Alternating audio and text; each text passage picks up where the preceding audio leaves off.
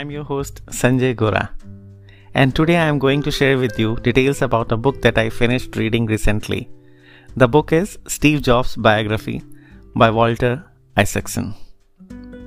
Now, I am not a techie, so why should I be interested in a book about Steve Jobs? Simply because I loved his thought process, and one of his quotations is my favorite quotes. And here it goes. You can't connect the dots looking forward. You can only connect them looking backwards. So you have to trust that the dots will somehow connect in your future. You have to trust in something. Your gut, destiny, life, karma, whatever. This approach has never let me down, and it has made all the difference in my life. End quote. So, I know for sure that I am not going to head a company like Apple anytime in this life at least. So, why should I be interested in the biography of a person like Steve Jobs? As I told, his thought process was superb. And learning about the thinking of such a great person can help me a lot. And you too. So about the book. I'll just read out 2 paragraphs to give you an idea about the quality of the book and content of the book. One para is about the author asking Steve Jobs about why he did this book, and Steve Jobs, in his own words, shares the reasoning behind it. I had a lot of trepidation about this project, he finally said, referring to his decision to cooperate with this book. I was really worried. Why did you do it? I asked.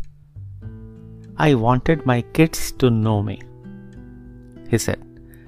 I wasn't always there for them, and I wanted them to know why and to understand what I did. Also, when I got sick, I realized other people would write about me if I died, and they wouldn't know anything. They would get it all wrong. So I wanted to make sure someone heard what I had to say. He had never in 2 years asked anything about what I was putting in the book or what conclusions I had drawn. But now he looked at me and said, I know there will be a lot in your book I won't like. It was more a question than a statement, and when he stared at me for a response, I nodded, smiled, and said, I was sure that would be true. That's good, he said. Then it won't seem like an in-house book. I won't read it for a while because I don't want to get mad. Maybe I will read it in a year if I am still around. And the second paragraph shows you about the depth of the writer, the author, and how beautifully he captures the essence of Steve Jobs. Here it goes. Was he smart? No, not exceptionally. Instead, he was a genius. His imaginative leaps were instinctive, unexpected, and at times magical. He was indeed an example of what the mathematician Mark Kac called a magician genius. Someone whose insights come out of the blue and require intuition more than mere mental processing power. Like a pathfinder, he could absorb information, sniff the winds, and sense what lay ahead. Steve Jobs thus became the greatest business executive of our era, the one most certain to be remembered a century from now.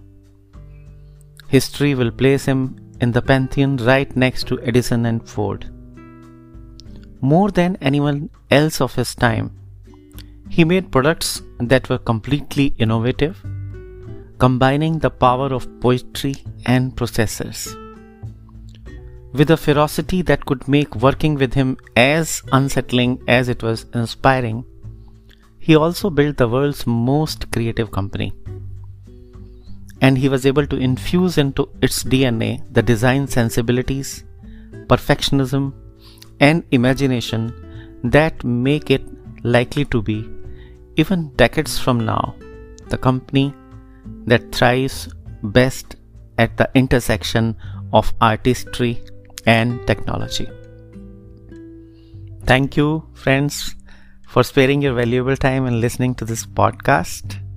If you like the content of the podcast, please do share it, subscribe to it, comment to it, so that others can benefit, others can join in the listening.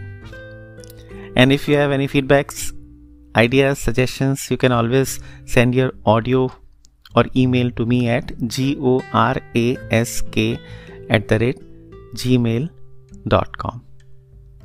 So till we meet next, stay happy, stay healthy, stay safe. Bye.